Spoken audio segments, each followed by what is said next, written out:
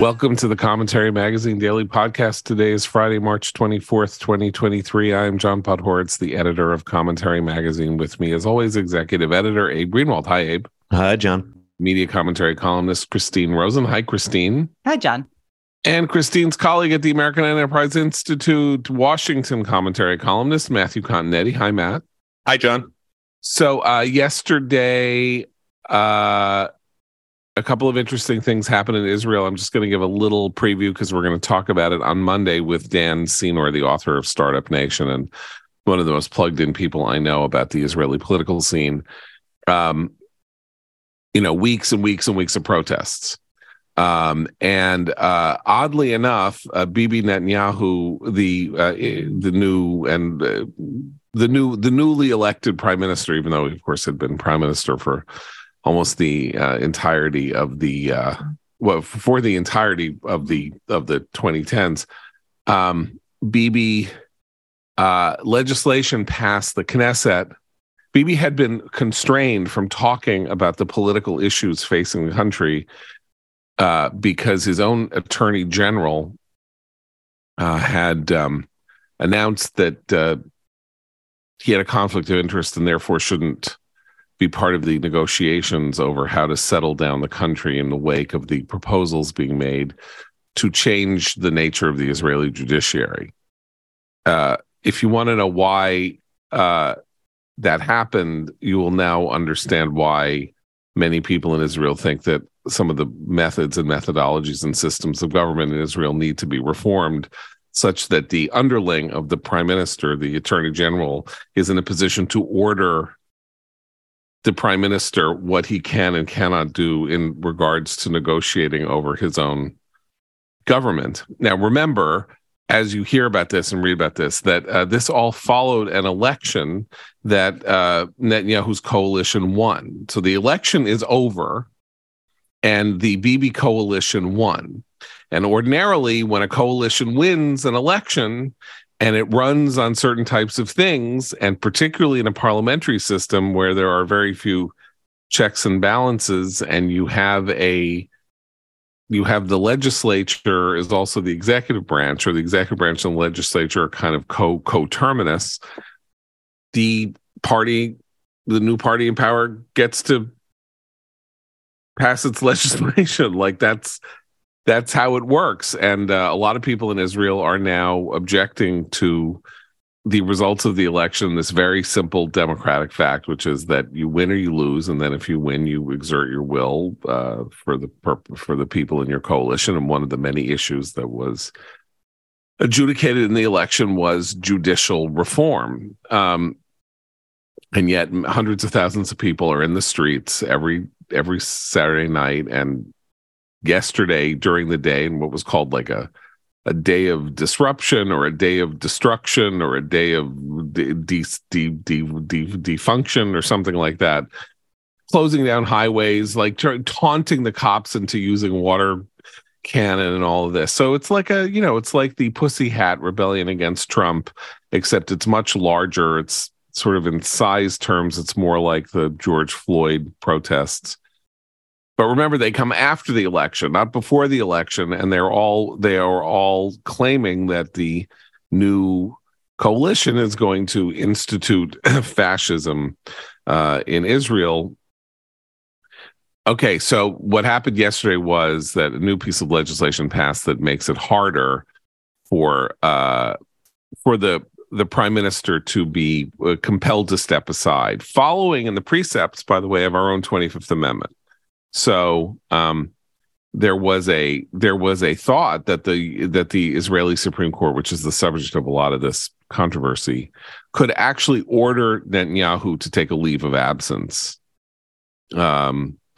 and because he is under indictment on these two or three extremely bogus charges, by the way, but we don't even have to deal with that. And the new law basically says that you need a 2/3 vote of the Knesset to impose a leave of absence on the prime minister, which again follows along a temporary leave of absence, which follows along our own 25th Amendment rules, which involve people close to the prime minister invoking the 25th Amendment on grounds of incapacitation or other things. But the bar, there are various bars, but the bar is incredibly high in order to interfere with the will of the people in that fashion. Seems to me to be a perfectly legitimate piece of legislation, unless what you want is to have somebody get the guy out that you hate. And as we know in America and other places now, the ends really do justify the means. So people hate Bibi, they want him out. Okay. I'm just going to finish with this, and then we'll talk about this more on Monday. The coalition got elected to pass judicial reform. Judicial reform in Israel takes various forms. The most controversial proposal involves the Knesset, the legislature, being able to overturn Supreme Court decisions by a simple majority vote. I think we can all understand why that is problematic, because, of course, any Supreme Court decision that goes against the will of the of the party or the coalition in power can simply be voided as a part of ordinary run-of-the-day politics. And Israel has a problematic system because there are very few checks and balances built in to its own system. It doesn't have a constitution, and it does not have all that long a tradition, and therefore it doesn't have like the British 8 centuries of common law tradition. And you can see why that bar should be higher. But the other part of judicial reform is changing the way that particularly the Supreme Court is chosen, which now the lion's share of the power in choosing who is appointed to the Supreme Court belongs to totally unelected bodies, including the Supreme Court itself, which plays a role in naming current Supreme Court justices and naming whoever is going to replace them, and restricting the power of the elected representatives of the people to have the majority say in how this happens. In our system, of course, the president nominates, the Senate confirms or rejects the president's nomination for federal and the Supreme Court, federal courts and the Supreme Court. And in Israel, the Bar Association and the Supreme Court have most of the power in choosing court nominees. And beginning in the 1990s, the Supreme Court in Israel began to arrogate itself the power of judicial review with absolutely no elected document granting them that power. One can understand why you would want there to be judicial review or to be checks and balances in the Israeli system, but in a system that is not a aristocracy or an autarky or an oligarchy, some guy who has the title of Supreme Court Justice granted him by the Wizard of Oz doesn't get to say, no, I don't like that piece of legislation. It seems unreasonable to me. We're not going to allow it to go forward. On the basis, what is the legitimacy of that Supreme Court power? So the main part of judicial reform involves bringing the Supreme Court nominating process to a greater degree under the ambit of the elected politicians who represent the people of Israel. And this is when you hear people say Bibi is imposing fascism. These are the two main proposals that are the fascism that is being imposed. One, that the elected officials in Israel should play a larger role, the largest role in choosing the members of the judiciary. And the other is whether at what level the Supreme Court itself has a check on its own pretty limitless power that it has arrogated to itself. And I think almost everybody believes that the override factor is problematic, and it's in the form that it is now slowly going through the Israeli Knesset. But anybody who tells you that the judicial reform proposal that involves how the justices are appointed, that is fascism, is either doesn't know what they're talking about or is a disingenuous liar and just hates Bibi and doesn't like the right and wants the Supreme Court to have the power to check its rise because they don't like it. And May I make an observation? Yes. Among the people who are very critical of the judicial reform working its way through the Knesset is President Biden and his ambassador to Israel, Tom Nides, and his favorite journalist, Tom Friedman. And they all have been warning Bibi from embracing judicial reform and from passing it in its current manifestation. Clearly, their hearts are with the demonstrators. And yet, this is the same President Biden who instituted a Supreme Court commission in the United States to pursue judicial reform, which I mean, the final report of the commission didn't really endorse any radical changes to the Supreme Court, but still, this is a live issue on the Democratic Party. So he's condemning Bibi for pursuing the same policy in Israel that the progressive left would like to see pursued in the United States. And then one second, also, he's fixating on Bibi when, you were mentioning the days of rage in Israel. They're not, I mean, they're closing down highways. It's extremely inconvenient and disruptive. At the same time, if you look at the protests in France right now over Macron's unilateral entitlement reform, raising the retirement age on his sole authority, which is granted to him through the convoluted French Constitution. Where's the outrage from Biden? Those protests in France are getting very violent. They're much more. They seem much more intense to me than what's happening in Israel at this point. And moreover, our neighbor to the south, AMLO, Lopez Obrador, the president of Mexico, he is literally gutting the Electoral Commission as we speak. Past few weeks, he is trying to change democracy, such as it is in Mexico, in a way that will ensure him either lifelong rule or his party. Crickets. Right. Well, okay. So basically, Biden's coalition, Biden's own coalition, or his own ideological coalition, as we know now from polling and all of that, is becoming more and more skeptical of Israel and more supportive. Though I don't know what this means, because we can get to, again, this is a larger question, but that now they're more in sympathy with the Palestinians and the Israelis. I don't think anybody knows what that means. It's not as though that has policy implications. Nobody knows what the Palestinians want, who they are, what their government is, what what they seek. They don't seek anything. So you can say, I like them, but it doesn't really mean anything. But Biden lives in a world in which not only are people more and more skeptical or hostile or whatever to Israel, but the Israeli left wants American intervention on its side to put pressure on Bibi Netanyahu. Now, what do they want pressure? What's their goal? Their goal is to humiliate Bibi, to bring this premiership down in some fashion before it even begins. And that's what people have to understand is that there's no end game for the people who are opposing these reforms, because Bibi, who, as I said, been constrained from negotiating, he doesn't want the judicial override. That this is something that was brought in basically by other partners, other people in his coalition.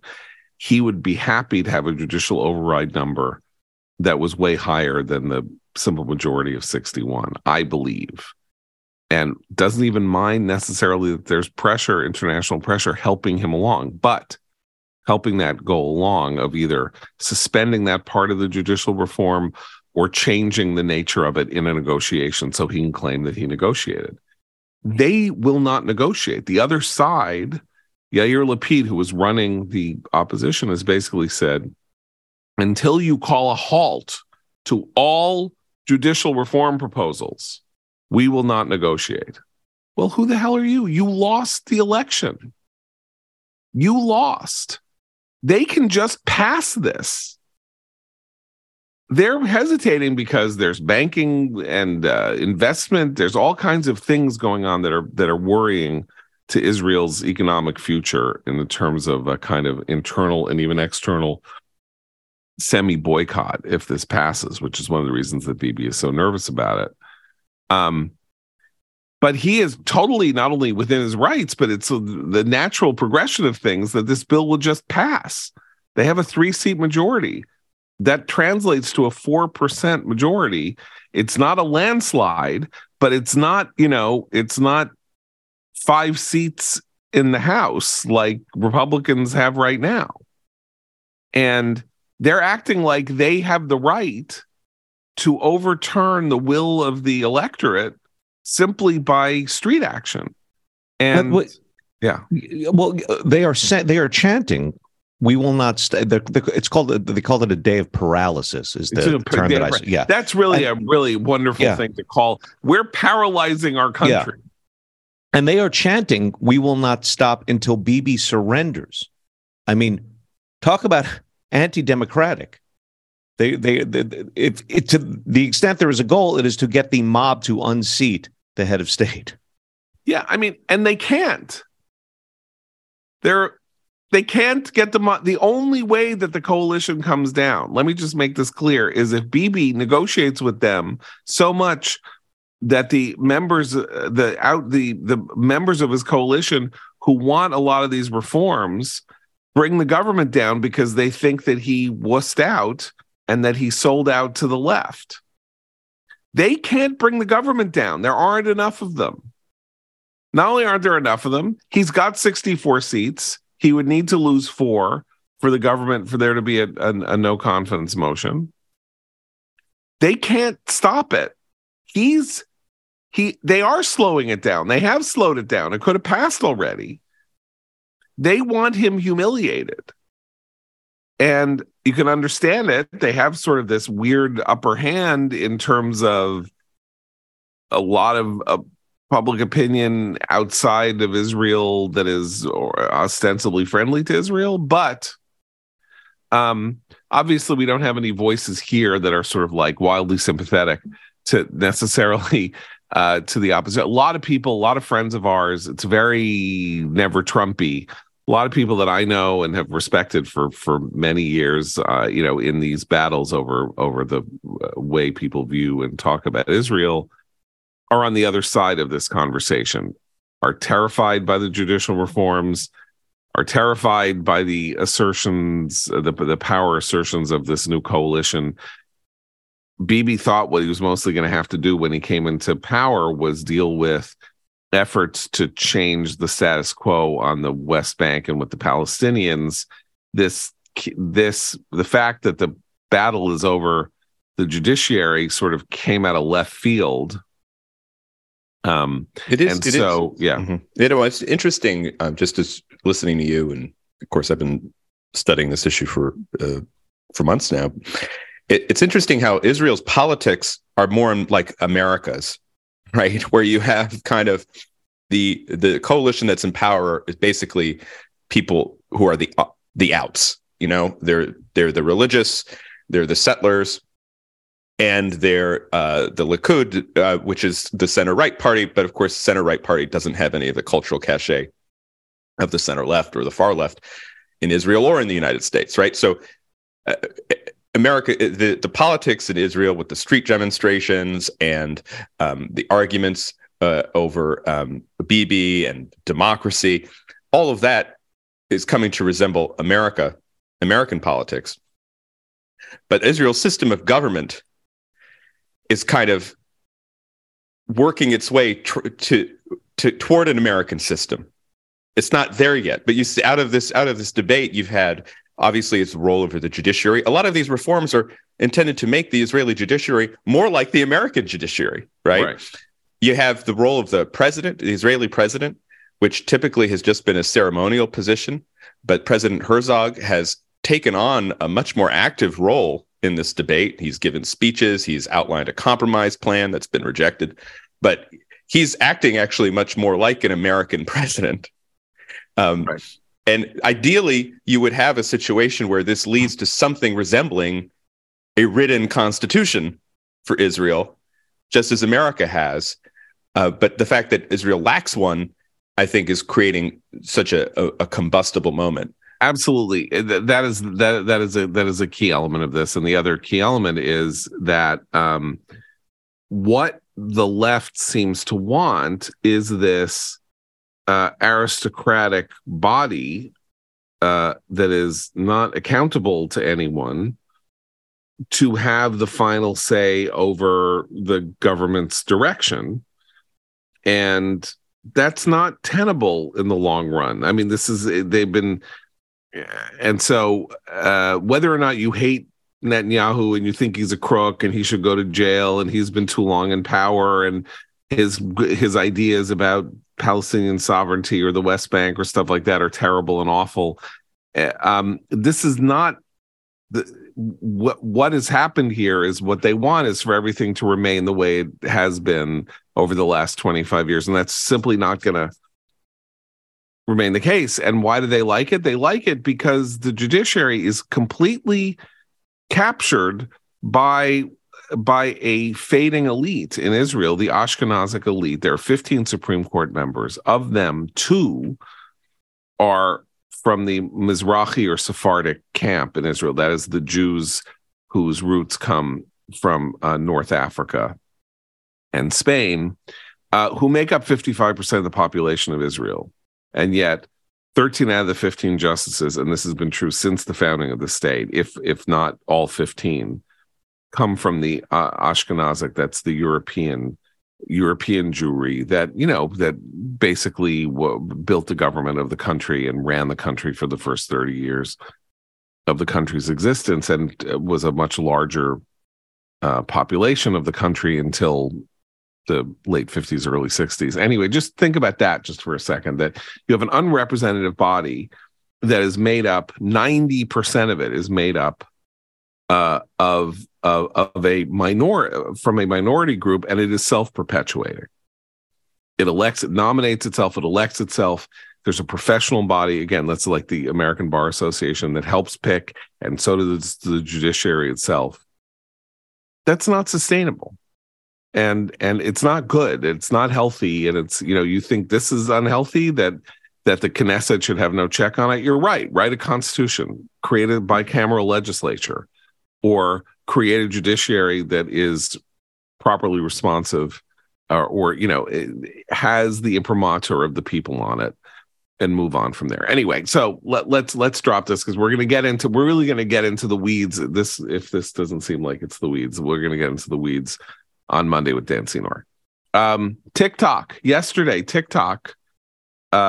Chu, the CEO of TikTok, spent 5 hours before the House.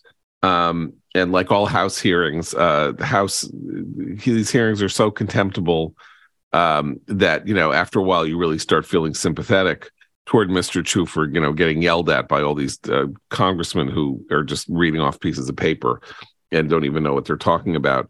That said, I don't think he performed very well, though he's very smooth. Christine, you had a favorite moment. First of all, I have no sympathy for him, so I don't think you should feel any sympathy for him. The idiocy of our elected hearings when a guy is sitting there and 20 people are yelling at him. I know, that's what he signed up for when he became a CEO of a social media company. Well, and it should be pointed out that what was distinct about this hearing, Congress loves to drag social media CEOs in front of it and scold them, and they kind of do that instead of actually coming to any sort of legislative agreement on regulating them. But in this case, we might actually see something come out of these hearings. I had a couple favorite moments. My favorite moment, though, was when he was asked if China's the government has access via ByteDance to data of Americans and any users of TikTok, and wouldn't that be considered spying? He's like, I wouldn't call it that. He refused to answer on such an ugly word. Spying is a really ugly word. Let's just call it peeping. I don't know what you would call it, but he performed badly. So the one bit of background I think listeners should know is that he was being prepped for these hearings by a Democratic lobbying firm. I think it's SKDK, Anita Dunn's firm. So a very high profile Democratic lobbying group. Lots of Biden administration officials who've moved back and forth between administration and this lobbying firm. So they prepped him for this hearing. He should ask for his money back.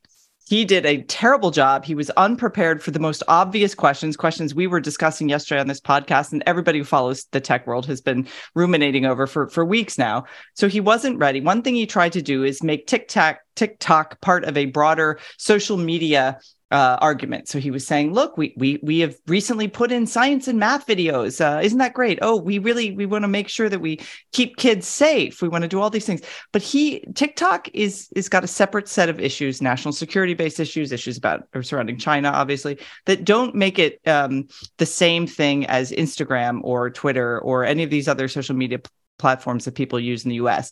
Countries like India have banned TikTok. Other large countries have banned TikTok. So he was trying to make it sound like, oh, you just want to ban all social media, which isn't the case. And he really had no distinct answer to the most important question, which is, do you take your marching orders from China?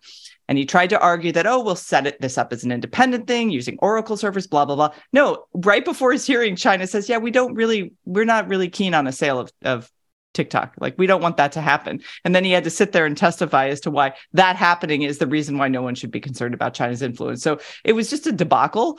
And I mean, I guess it could have predictably been considered so. I think there was weird sort of hedging on the part of some tech reporters in the media, mainly at the Washington Post, that were trying to argue that TikTok's CEO was treated so unfairly. And, all these dumb congressmen who've never used social media platforms, they just don't know what they're talking about. That seemed craven in the extreme and highly questionable as to their editorial judgment to let that kind of obvious bias play out. So it was sort of fascinating. There was responses at CNN too that were, I thought, similarly shameful.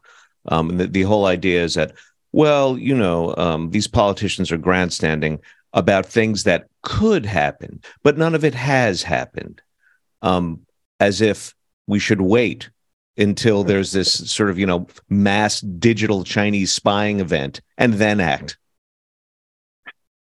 But by the way, I'm sure it has happened. One thing that struck me was the bipartisanship on display.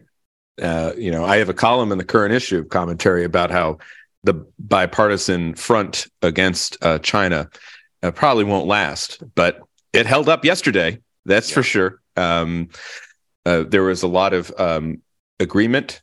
Dan Crenshaw, congressman from Texas, at one point thanked Mr. Chu, said, "You've brought the Republicans and Democrats together," which is a rare thing these days. And that suggests to me that some action against TikTok and its parent company, ByteDance, will happen. Whether that will be the Thune-Warner bill that I mentioned yesterday, which would grant the executive branch new powers to determine what to do with the company. There's a Rubio bill out there that would also kind of force some type of closure to this issue. And then there's this possibility of either some type of brokered sale, forced sale to a domestic U.S. company. There's going to be some action. And now ByteDance will fight it in the courts. But if there's legislation behind it now, I think that the U.S. government's position will be strengthened. Yeah, and Thune and Warner actually issued a really useful statement, part of which right after the hearings, and they said, under PRC law, all Chinese companies, including TikTok, whose parent company is based in Beijing, are ultimately required to do the bidding of Chinese intelligence services should they be called upon to do so. Nothing we heard from Mr. Chu today assuaged those concerns. Yeah, people, and there are people in the media, and of course there are useful idiots for the Chinese Communist Party, and even fellow travelers online. They have this image that we're dealing with the China of the early 21st century, where sure, there was civil military fusion. That's a longstanding concept, but the Jiang and Hu, the earlier Chinese dictators, they kind of let the market work. They didn't go after the companies. They just wanted people to get the party members to get filthy rich. That's not Xi Jinping's China.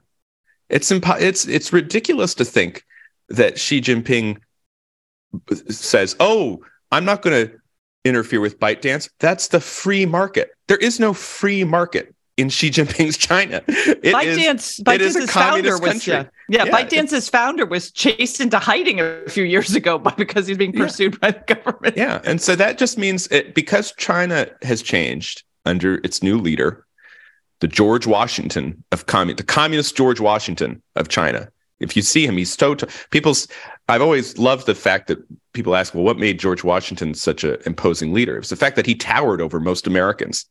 If you look at Xi Jinping, even in the picture with Vladimir Putin from earlier this week, he towers over Putin. He's clearly an imposing figure, and he knows it. That's the China we're dealing with, and we have to begin to change our strategies accordingly. I just want to. So the lobbying firm that Christine talked about ginned up a bunch of witnesses to testify to the deep importance and wonderfulness of TikTok in every possible way. We had. Let me just read off what the Time magazine tells me. A high-end car content creator, Daniel Mack, who has 13 million followers. Adoptive dad, Jason Litton, also 13 million followers. Married moms, Ebony and Denise, with 6.7 million followers, who came to talk about how much they loved TikTok. In between explaining sodium hydroxide and attempting to become the first person to say twink in the Capitol Rotunda, they spent Wednesday trying to meet with their representatives, talking with the press and participating in at least one event during which congressional staffers could stop and speak with them during their lunch breaks. One of these influencers, Vitus V. Spihar, who talks to her nearly 3 million followers about politics and civics. Mark Warner saying, well, I know you like TikTok, but you'll get over it. You can just go to another platform. Man, wow, what a burn. Also, how dismissive to say something like that. I would never say to you, like, well, Mark, I guess we could just pick another senator. Who cares who it is? He wouldn't like that. So now some idiot influencer is like, that's a nice Senate seat you have there, Mark Warner. Be a pity if something were to happen to it. I'm here propagandizing for the Chinese Communist Party and the Chinese military.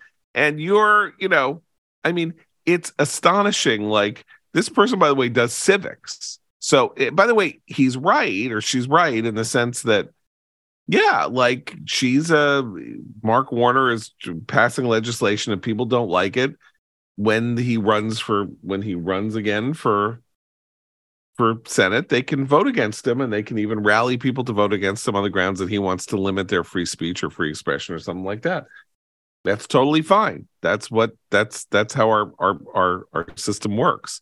But this gangster tone, be a pity if somebody were to take your Senate seat away the way you want to take my TikTok away. Abe wrote recently on our website about why the studies that showing Americans are getting dumber. I think we have part of the answer in the rise of social media influencers. I mean, look, I don't mind TikTok. Rob Long wrote a piece for us last year about how he loves TikTok, and that TikTok is an interesting new kind of medium in that it is this ultra short form videos, often a lot involving sort of dances, and they're like one-liner jokes. A lot of them is just a kind of quick hit dash, spirited, funny, sort of wanting just to amuse. And I have no problem with that. And even the fact that it's so short form, I think in the attention wars, it's not so terrible. But people may differ on that. So it's not the content that's the issue. Look, I speak from experience here because I went through and kicked a TikTok addiction. Oh, really? It is. I mean, Rob is right. Yes, Rob is right to the extent that it is unbelievably entertaining, shockingly engaging, because of the length of each piece of content, and because a sort of language develops between performers or whatever. They're sort of responding to each other. They're latching onto trends, and you begin to follow the call and response aspect of it. And because a lot of it is extraordinarily innocent. I mean, there's everything from sort of, animal videos to people who just post high intensity microscopic images of things. That is all true. That's the problem. It is too addictive. Okay. But there's also content like the Kia boys who teach you how to hotwire and steal people's Kias, which here in DC, a lot of teenagers as young as 10 and 11 years old have used that information to go and steal cars. Now, I know that, it's not the technology platform, but the virality of this particular platform is interesting. And I will say, as a conservative, there's been, Libs of TikTok is a Twitter feed that basically just trolls through TikTok and finds these crazy videos that self-described progressives or liberals, and particularly sort of trans activists, have used over the years to target young people, because we know this is the platform used largely by the young. And that actually has been the sort of public service that Twitter account performed has led to death threats and all kinds of outing of her. She went through a whole thing. But just showing the kind of average progressive content on that site has been horrifying to lots of parents, because some of those people were their students, kindergarten teachers, their kids, teachers and people who these kids were watching on a constant feed, as Abe said, which once you start down one of those feeds, you keep getting more videos of things you've already liked. So they were seeing, they're being inundated with content that just kept them further enmeshed in sort of subcultures that, although some were totally innocuous and fun, others could potentially be seen as quite harmful.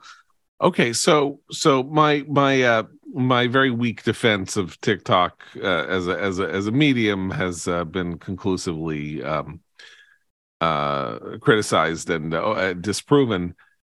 But of course, none of that gets to the question of what the government's role should be with TikTok. I mean, there are two things that involve our polity. Like, one is if this is something that is uniquely addictive to people who have not reached the age of consent, who are 11, 12, 13 years old, there may be a national interest in doing something to interfere with that. They do not have full free speech rights. They have partial free speech rights, according to the Supreme Court. They do not have, we restrict their access to all kinds of things, not just in speech, but, they can't, this is self-regulated, but, they can't go to an R-rated movie without an adult. They can't do this. They can't do that. They can't drink. They can't, drive. And their access to TikTok as a matter of governmental policy could be limited in the state's role of in loco parentis. That's number one. Number two is the national security implications, and that has nothing to do with speech. You cannot use, there is a huge body of jurisprudence that says that efforts to hide behind First Amendment, the First Amendment does not protect espionage. Or that is not that's not the way it works. You cannot destroy the system using the tools of the system if you are caught doing so.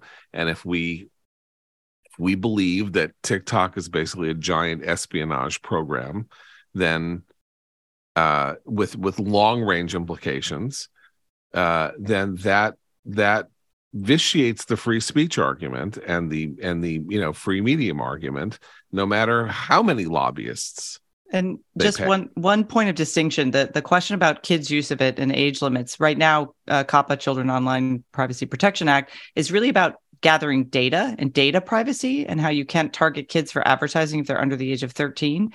That lots of people think that age should be raised with regard to social media platforms. That the data privacy argument is one thing, but the actual harm these platforms cause is a slightly separate question that actually does need to be and is being in the states legislated upon, debated. So any kid over the age of 13 is not protected in terms of even the data that's being gathered. And that's where I think the concern about the impact on younger Americans and the national security concerns can meet. And that's that they're gathering this data. Look, India banned TikTok, but ByteDance still owns all the data from all the Indian users before that ban went into place. That they have that information. They will have information on your 14-year-old, even if a week from now TikTok is banned for kids. So that's where I think they do. It's two issues, but there are some points of connection which hopefully more Americans are now aware of after these hearings. I'd also say, it's not just a potential surveillance or espionage tool. It's also a potential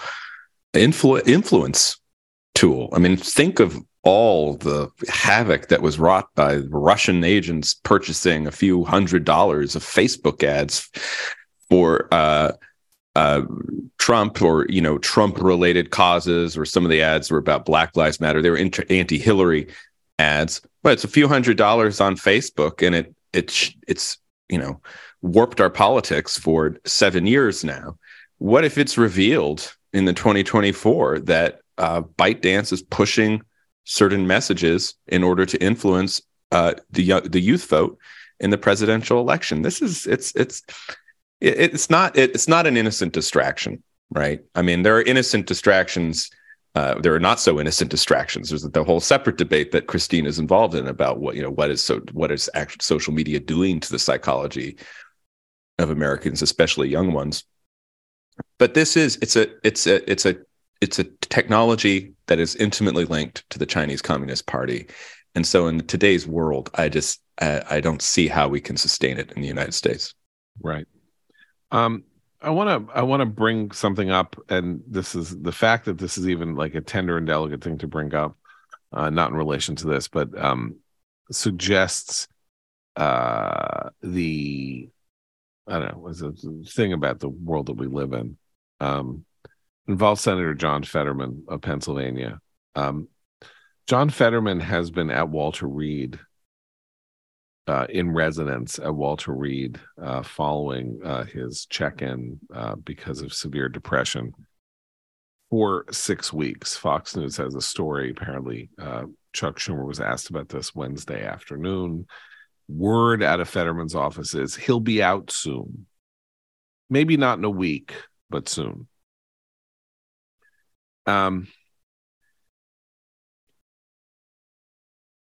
I grieve for him. I mean, there's nothing more horrible than this idea of like a 53-year-old man at the height of his, having successfully achieved something at the height of his career, coming crashing down emotionally. Particularly, he's got 3 little kids, and it's a terrible thing to see.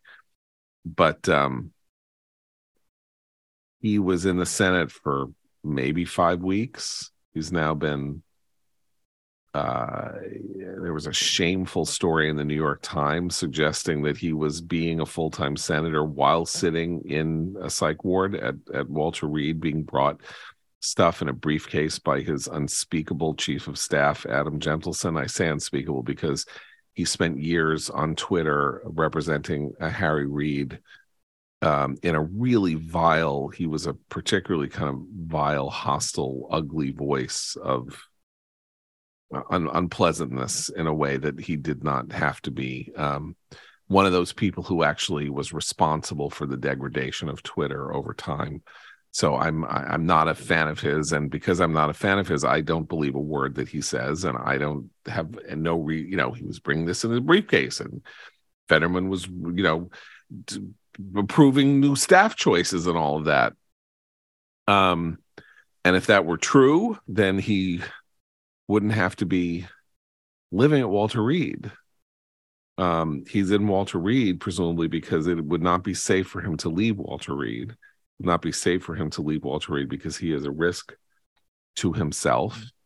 And people in that condition are not capable of performing their duties, whether or not they've had a stroke or not, and whether or not they are aphasic or unable to conduct conversations and all of this. And we continue to be almost enjoined from discussing this matter. And that's an amazing bit of jujitsu, because first of all, that would not be the case if he were a Republican. And secondly, it is the use of the new understanding that we have, that we need to be both compassionate and understanding of the nature, the degree, and the extent to which mental health difficulties affect the lives of people around us all the time, that you are then put in a position where you are not allowed to say that, one of the 536 elected officials in Washington is incapacitated not only by his medical condition, but also by his psychological condition. Is this going to hold? I think so. I think so. We've talked about how the Democrats need that seat at least through 2024. He's the person in it, and also, you were mentioning vote. He can't vote. Well, no one can vote. What's even weirder is he's not the only senator who's missing in action right now. There are 5 senators missing, including the head of the Republican conference. Yes, who suffered a fall that seemed, and a concussion that seems to. I'm speaking about Senate Leader Mitch McConnell, or Minority Leader Mitch McConnell. Seems to have been rather severe. He's still not out. They're continuing to monitor Mitch McConnell. Yeah. So, and then you got Feinstein and Fetterman. There are a few others. A couple. Chuck Grassley returned. Right. But anyway, so you have this. Fetterman's unusual in this case because, of course, Feinstein's almost 90. McConnell's 81. A lot of this is the result of our electing this gerontocracy. Right. And of course, you can also say that the people of Pennsylvania elected Fetterman knowing that he had this severe stroke, and therefore, if this is an offshoot of what happened to him as a result of the stroke, the people of Pennsylvania had sufficient information to make that decision and chose him, and now we'll deal with the how much he will be representing them was a choice that they deliberately made. I just don't like being lied. I don't like being lied to. I don't like being spun about this sort of thing. When Mark Kirk, the senator from Illinois, had a stroke in 2014, nobody pretended that it wasn't incredibly severe. I'm totally with Matt. It'll go on. I do think there'll be some kind of reckoning after the fact, a sort of a woeful look back on how on the degree of deception and complicity and how we all shouldn't have gone along with it, as if we're all going along with it. But look, this gets to another thing I wanted to bring up, which is, so why isn't this a major issue? It's not a major issue because the media won't make it a major issue. And this is where media bias works in a way that people don't ordinarily talk about. It's not that there's a meeting in the newsroom and people say, we need to suppress all the information about Fetterman's condition so he can get elected. It's all a question of connecting the dots or what you want to push aggressively. And I'm thinking now about the banking crisis. We're now in the third week of the banking crisis, and the banking crisis involved this run on Silicon Valley Bank, the condition that followed along in relation to Signature Bank that had that closed within 48 hours of Silicon Valley's collapse. First Republic is in trouble. Credit Suisse was bought by whoever there was, bought Credit Suisse. This question of whether or not interest rates are going to remain high, which they are since the Fed raised interest rates this week, and thus continue to expose banks that have too many assets in low yield bonds that are increasingly valueless because you can buy higher yield bonds at the same time at the same price point. And I feel like this is the major financial story of the last 2 years. And everybody is just, it's covered. It's covered in the financial press. It's on the front page of the Wall Street Journal. But you don't get the intensity. It's not like, Where are the stories about the depositors? Where are the stories about the people who are worried about their, in Iowa, somebody in a small town in Iowa who's in a regional bank and is terrified. And again, I just can't help but think if Trump were president, a Republican were president, or something like that, there would be where's Janet Yellen? What is going on with it? The FDIC guy, what are they doing? Where are they? Are they on vacation? They're not doing anything. This is all like clubby, chummy stuff going on. Am I wrong? The bias works the bias works in an interesting way, because I was thinking, okay, what's crowded out all the stories about the goings on in the financial sector? And it is Trump. I mean, think about what the media would have been. Think about our podcast for the past 5 days, what it would have been had Trump not posted that Truth Social statement on Saturday saying he would be arrested this past Tuesday, which he wasn't. And in fact, the grand jury isn't even meeting on Fridays. And he's playing golf.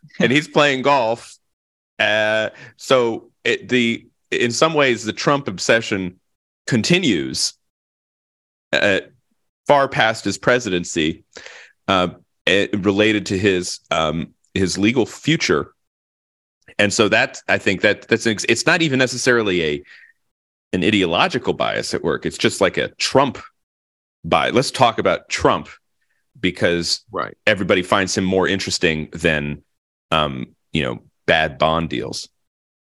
Okay, that's absolutely correct. However,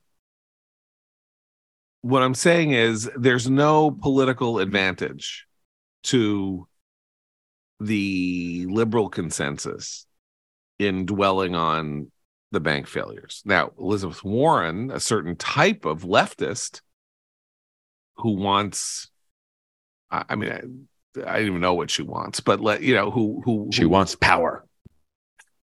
I mean, she wants to get Jay Powell fired. I don't know what she wants, but it's more like, what good is this? Like, where's the good in covering this story?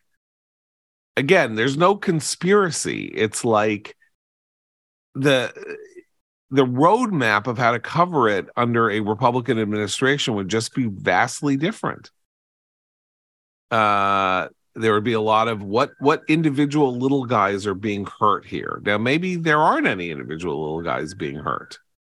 It's complicated. I just think that one of the things that Biden benefits from is this refusal to create a kind of a fact pattern about the nature of the country and what he does and all this, and sort of putting connecting the dots, which is just the thing that people love to do toward politicians and the politics that they dislike.